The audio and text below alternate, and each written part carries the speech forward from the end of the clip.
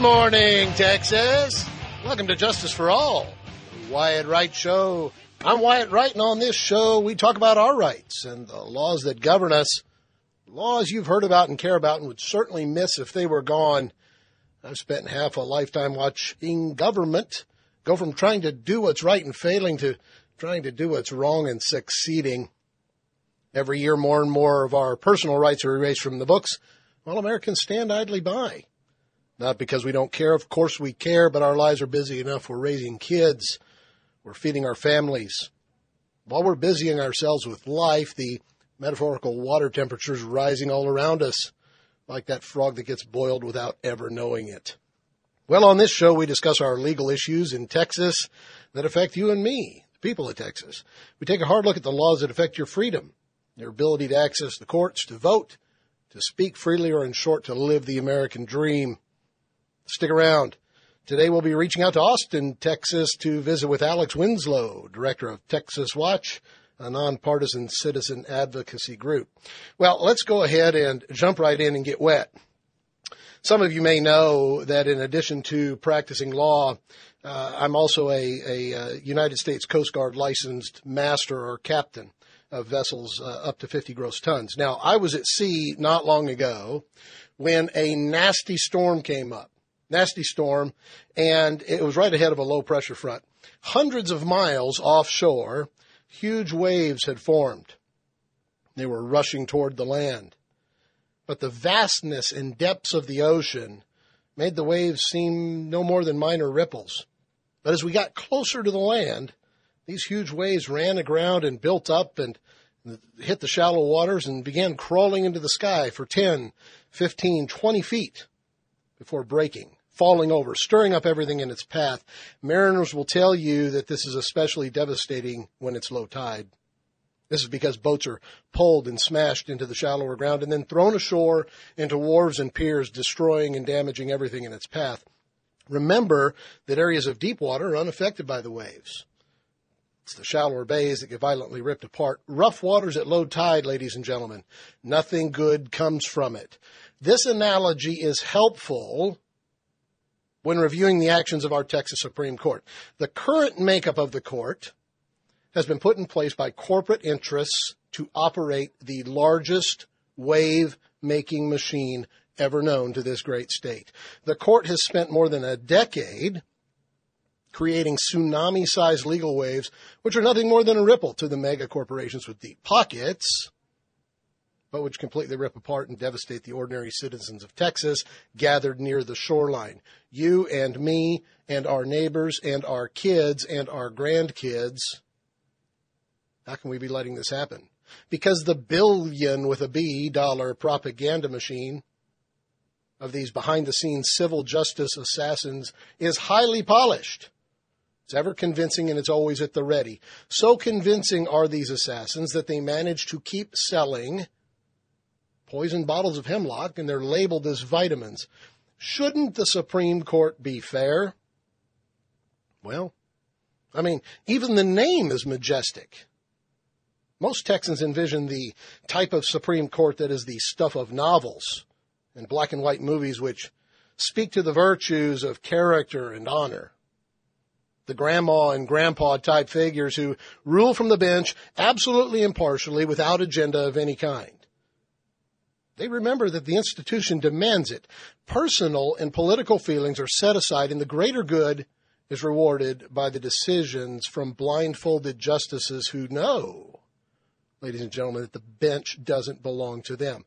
In fact, by justices who feel humbled with the knowledge that their privilege to be on the bench is short-lived, which in turn protects the image and sanctity that the very name Supreme Court should carry.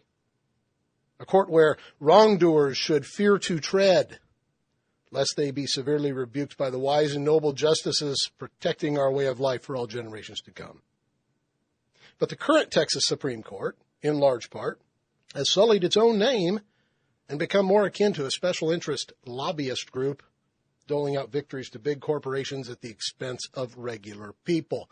Today, our focus will be on looking at the actions of the Texas Supreme Court from the years 2000 to 2010 And to help us do just that, we have a guest. Joining us is Alex Winslow, Executive Director of Texas Watch, a nonpartisan citizen advocacy organization striving to provide a counter voice to special interest lobbyists and ensure that our laws reflect the true needs of Texas citizens. Alex, thank you for joining us today on the Wyatt Wright Show. It's a pleasure, Wyatt. Thank you for having me. Well, it's exciting. I mean, here we are in the spring or the early spring, late winter of 2012, early 2012, and we're looking forward to all the upcoming elections this year and what's going to be happening. And to help us get going, there's a brand new report out by Court Watch entitled Thumbs on the Scale, a retrospective of the Texas Supreme Court 2000 to 2010. Alex, who is Court Watch and why was this report written? Well, Court Watch is a project of the Texas Watch Foundation. We've been monitoring the Texas Supreme Court since 1996. And this report takes a look back from 2000 to 2010, as you said. Every year we have put out a report about the Supreme Court for well over a decade now, and we decided let's take a longer look and compile some data to see, is this something that just comes up once a year, or is this a longer-term trend? And certainly what we found is that over the long term, you look at the Supreme Court of Texas, and you find that it is a pro-big business, pro-big government entity that 79% of the time finds in favor of big government and big business over the interests of everyday Texans. Well, that's interesting. So looking at the statistics is really what helps you to be able to write a report like this, right? I mean, you can't just go in and look at one case and say, aha, we figured it out. That's right. I mean, you have to look at the big picture in order to draw the conclusions that are necessary to find out what's going on at this court. Certainly there are case examples up and down the line from the beginning of the decade all the way through to today that point to the larger trends. But the trend itself is really inarguable. I mean, you cannot argue with the fact that this Supreme Court, over a long-term trend, right, has favored the interests of businesses and government over the interests of everyday Texans. And, everyday Texans, we're talking about homeowners and patients, senior citizens, small business owners, folks who are just trying to get by every day and make enough money to put food on the table and hopefully put their kids through college and put a little bit away for retirement. Right. And this court rules against those folks in almost 80% of cases when they're pitted against the government or a corporate entity. That's amazing. Let me tell you, you're getting my attention because that's exactly what we focus on here. And when it comes to regular Texans getting the short end of the stick, I want to make sure that everybody has the opportunity to understand this. This report, issued by Court Watch, Thumbs on the Scale, a retrospective of the Texas Supreme Court 2000-2010, is available on your website at texaswatch.org. Now, here's the deal that I'm thinking. In America, we have this concept of separation of powers, which seeks to, keep the judiciary insulated, really, from the politics and the lobbying which is present in the other branches of government. How insulated, Alex, and how impartial is our Texas Supreme Court today? Well, our findings show that they're not insulated or impartial really at all. Without a doubt, the legislature and the governor have had their fair share to do with the elimination of rights in our state, and you and I have talked about this on your show, and I think it's something you talk about on a regular basis here on your show. But the court has gone above and beyond even what the legislature and the governor have done and imputed the law where it was never meant to go. Ignoring the legislature's intent, ignoring even in some cases the clear meaning of the statute in order to find in a sort of activist, results-oriented way in favor of a corporate entity. And this is not what we want from our courts, right? We expect the judges who sit on the highest court in the land to be above all of that, to look only at the law and make decisions based on the law, not on political gamesmanship, not on what's the most expedient thing in order to attract a particular donor. Those are not factors we expect our judges to consider when they're making their decisions. No, we certainly expect that of other politicians, like members of the legislature and the governor, but we put our judges quite literally up on a pedestal. Yeah, and we've come to expect that.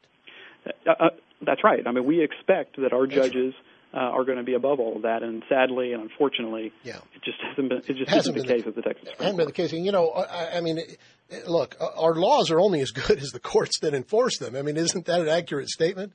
I mean, we're sitting here and essentially we have laws on the books, whether it's 150 years of jurisprudence or 10 years of jurisprudence, but nevertheless, we have these laws and we expect the courts to enforce them. If the courts don't enforce those laws and make their own, then it's sort of like, let's throw our hands up in the air, and why have the laws in the first place? And I won't get your response, but if you've just tuned in, you're listening to Justice for All, the Wyatt Wright Show. On this program, we point out and discuss the ever-increasing disappearance of our American rights. Now, Alex, this report concluded that the Texas Supreme Court consistently and overwhelmingly rewards corporate defendants at the expense of Texas families. Explain for us what that means in plain English. In plain English, what that means is that Texas families just aren't getting a fair shake when they go to the highest court in the land. And not only is it that there's an appearance of an activist pro-defendant, and by pro-defendant I mean pro-corporate, pro-government penchant at the court, but this court also has a disregard for local juries. Our juries are our smallest, most local, least corruptible form of government that we have, and we should adhere strongly to the decisions that our local juries make as fact finders. And unfortunately, this court, time and time again, ignored local juries to the tune of 3/4 of the time in consumer cases. So what we found is that 74% of the time when a local jury finds in favor of a consumer or an individual Texan, and that case made it all the way to the Supreme Court, 3/4 of the time the Supreme Court overturned that local jury. Right. That, again, is not the role of our high court. The high court is supposed to adhere to the law and give deference to our local juries. And unfortunately, this court just doesn't do that. They don't do that. And what you can't see here on the radio, I'm going to tell you that right now in the studio we're filming this segment, and we've just zoomed in on some of the statistics that is present in the report and on some of the win rates. So you've got a graph there in the report, which is astonishing. And so our listeners not only can go get that at texaswatch.org, but they'll be able to log on to WyattWrightShow.com and look at the video of this show, and you'll see what we're pointing out here. I mean, this is important stuff. Let's talk about some of these numbers, Alex. I mean, you've given some of them. I'm looking at the graph, which is absolutely astonishing, and you're looking at a defendant-plaintiff win rate, and there appears to be a shift. If I'm reading this correctly, there appears to be a shift right here at about the year 2000 where Rick Perry becomes governor. Am I accurate? That's right. Before then, when George W. Bush was governor, he was appointing members to the court who were, while certainly defense-oriented and certainly conservative, adhered more closely to, the traditions of jurisprudence. And so we saw a narrowing of the gap between the wins of individual Texans and the wins of corporate defendants. And then in 2000, when Rick Perry became governor after George W. Bush became president, we saw a dramatic widening of that gap between the success rates of defendants and plaintiffs. And that was a steady increase over the course of the decade that continues to this day. I mean, how did that happen? An ongoing trend. Okay, so how did that happen? How do these justices get to be on the Supreme Court? Well, in Texas, we elect judges, but most of the time when a judge decides they don't want to run again and they want to retire from the bench, they'll leave early. And that gives the governor the opportunity to fill that vacancy with an appointment. And most of the time, whoever the governor appoints ends up getting reelected, ends up being elected to a full term. And so a majority of the members of the Texas Supreme Court right now were originally appointed by Governor Rick Perry. And when he started making those appointments is when we saw this dramatic shift on the court away from a relative desire to adhere to traditions of jurisprudence toward this activist, results-oriented, pro-defendant penchant that we see today on the court. Wow. And that gives those justices then the ability, if they get appointed, to run on the next election ticket as an incumbent. Is that right? As an incumbent, with all of the benefits of incumbency, including the ability to raise more money because it's based solely on their incumbency. Just amazing. Now, the statistics report, and I think we've already started to segue into this, but the report showed that what we don't have is a group of 9 free-thinking justices, which correct me if I'm wrong, is the constitutional formula to help keep the court in balance. That's why there's not one person on the Supreme Court. That's why there's not an even number on the Supreme Court. So instead, the report concluded that these justices vote in lockstep and exercise a type of groupthink that favors these defendants. Tell us more about this groupthink conundrum that you've laid out in the report. Yeah, what we found is that the members of the court agree with each other 9 out of 10 times. So there's not the level of discourse and debate and dissension that you need on a court like the Supreme Court to make sure that they're getting the decisions correct. Yeah. Right? On the U.S. Supreme Court, we have a very high level of discussion and dissension, as opposed to the Texas Supreme Court, where basically they agree with each other all the time, at least in 90% of the cases. And so you don't have the opportunity for today's dissent to become tomorrow's law, right? You want to have these discussions in an open forum on our high court so that the law has an opportunity to grow, to evolve, and to meet the needs of today's society. Instead, you have all of these justices simply agreeing with each other, and you don't have that forceful conversation to make sure that they're getting the decisions correct. It seems to me it's kind of like having a board of directors, and on the board of directors I put myself, my wife, my kids, and my father, and then we just all naturally are going to vote impartially. That's a perfect analogy. Yeah. Right. Well, if you've just tuned in, you're listening to Justice for All, the Wyatt Wright Show. On this program, we point out and discuss the ever-increasing disappearance of our American rights. With us on the phone right now is Alex Winslow, the executive director of Texas Watch, a nonpartisan consumer watchdog organization in Austin, who is responsible for Court Watch's recent report, which has just been issued, entitled Thumbs on the Scale, a retrospective of the Texas Supreme Court 2000 to 2010. All right. Now, Alex, in addition to looking at the statistics about which group the Texas Supreme Court seems to favor, the report also created what it calls a pro-consumer score for each justice. Tell us about this pro-consumer score and why that's important to me. Well, we went back and wanted to look at each individual justice over the course of the decade, or at least their time on the court during that decade, to see just how favorable they are to consumers or how favorable they are to corporate defendants. And what we found is that the scores are abysmally low.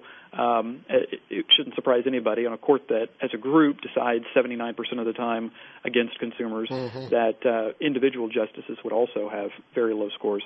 The highest score we found was only 35% ruling in favor of consumers for an individual judge. It went all the way down with Justice Don Willett at the bottom, only siding with consumers 19% of the time, and in 81% out of 100 cases, Justice Willett is finding in favor of corporate defendants and government entities. This is amazing. This whole concept that the Supreme Court has been put in place and continues to vote in lockstep really ought to be of extreme concern to all Texans. Now, here's somewhere else I want to go. We have a jury system in America, and we have it here in Texas. It's a marvelous system. I'm involved with it as an attorney, and the jury system is a concept that basically allows the final say over facts of a case to rest with 12 good citizens. And in your report, you pointed out that means 24 eyes and 24 ears being the ultimate lie detector in any case where justice is concerned. But the statistics show here that the Texas Supreme Court not only sided with big business all these times, but they reversed jury decisions in 74% of consumer cases since 2004. Aren't the decisions of juries supposed to be sacred? They are, and certainly the highest court in the land should give deference to local juries. And this was of such great concern that the current Chief Justice of the Texas Supreme Court, Wallace Jefferson, wrote in a pretty scathing dissent that he was concerned about this and that the court was going beyond its role of looking at the law and reevaluating, and instead reevaluating the facts that had already been determined by the jury. And a former member, a George W. Bush appointee to the Texas Supreme Court, James Baker, did the same thing and raised concerns about the court overstepping its bounds into the jury box. And, this is a real concern. This really demonstrates the activist nature of this court. Gotcha. The role of the court, as we've said, is to look at the law and leave the fact-finding to the local jury. You bet. And in a growing trend in case after case, we see this court reaching into that jury box and usurping the role of the local jury and to weigh in on the facts of the case rather than just ruling on the law. Yeah, I mean, at some point, it seems that there really ought to be a new standard in Texas. It is a very easy procedure for the Supreme Court to adopt when deciding how to rule in a case. They simply look at a case and they see, aha, in front of us we have an original plaintiff and original defendant. That being the case, we'll go ahead and rule for the defendant. I mean, that type of jump to a conclusion type result-oriented decision-making is something that ought to be very scary to people who are listening. Now, I hear the phrase judicial activism being used quite a bit lately. I know that it can be used simply to describe decisions that somebody doesn't agree with, but the definition indicates that judicial activism are rulings which are based on reasons other than existing law. And these statistics that you have in this report don't lie. I'm wondering, Alex, if the rulings of this Texas Supreme Court could rightly be called judicial activism, or am I way off base? No, you're absolutely right. And that's the working definition we use too, Wyatt. These decisions should be based on the law. And, whether you agree with the decisions of the Supreme Court or not, from a political standpoint, it cannot be argued that this court is not activist. Without a doubt, this court engages in judicial activism of the highest order.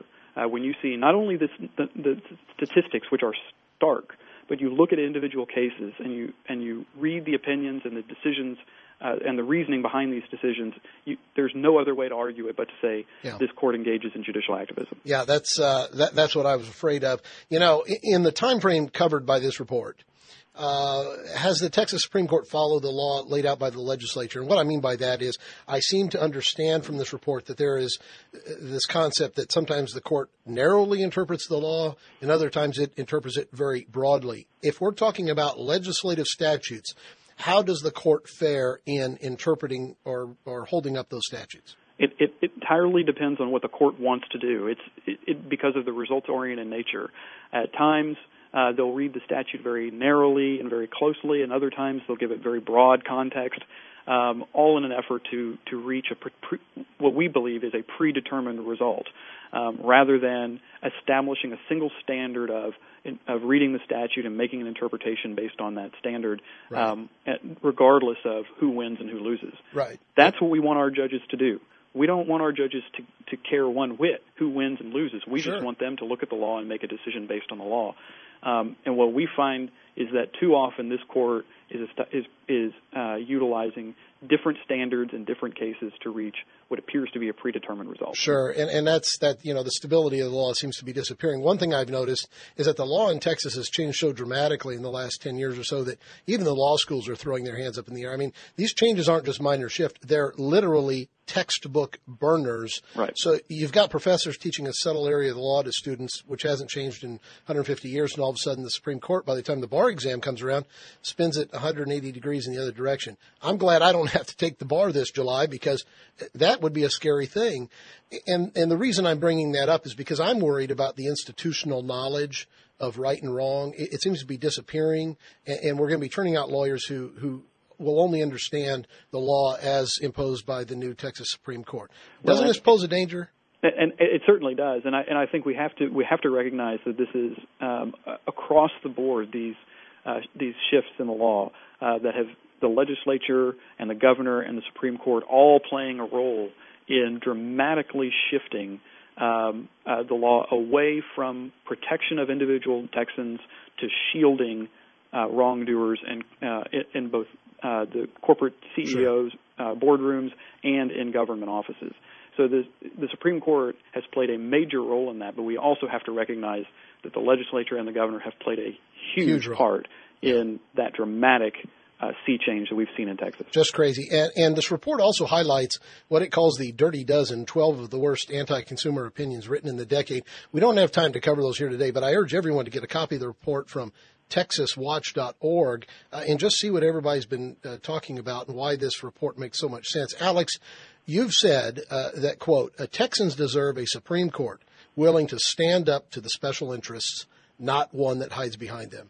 As a parting comment here, do you think that Texans are in for more rulings from this Supreme Court that seem to continue to throw decades of precedent under the bus? I would like to say that we're seeing a reversal of the trend and that this court is going to recognize the problems and resort to sanity. But unfortunately, no, I don't think that's going to happen anytime soon. The response we've gotten since we issued this report from the courts, primarily from its taxpayer-funded spokesperson, is just simply condescension. Wow. And an arrogance that refuses to recognize that there are serious issues with regard to how this court reaches its decisions. It is a sad state of affairs when the highest court in the land simply cannot take criticism well. Just amazing. And the Texas families deserve better. They do deserve a court that will stand up for the law and make sure that families and small business owners are at least getting a fair shake. Thank you very much, Alex, for joining us today. It's been a pleasure. My pleasure, Wyatt. Thank you. Yeah, and this has been Alex Winslow visiting with us. He's the executive director of Texas Watch, a nonpartisan citizen advocacy group working to ensure that our laws reflect the true needs of Texas citizens. Go see what they're all about at www.texaswatch.org. There you can also get a copy of the report we've been discussing, which is entitled Thumbs on the Scale, a retrospective of the Texas Supreme Court 2000 to 2010. Ladies and gentlemen, this isn't about political parties. I want to make that clear. This has nothing to do with political parties. We have had honest and impartial Supreme Courts in Texas that were Republican as well as Democrat. That doesn't matter. Instead, what this is about is an organized agenda to bend the pendulum of justice so far to one side that the powerful corporations will be able to treat Texans like cattle for generations to come unless we do something about it. Well, I tell you what, we're going to have to wrap up this show, but as you go through your week, remember that it was Justice Learned Hand who so famously said, if we're to keep our democracy, there must be one commandment, thou shalt not ration justice. Come see us on the website, WyattWrightShow.com. Have a good day, everybody. Let's talk again next week right here on Justice for All, The Wyatt Wright Show.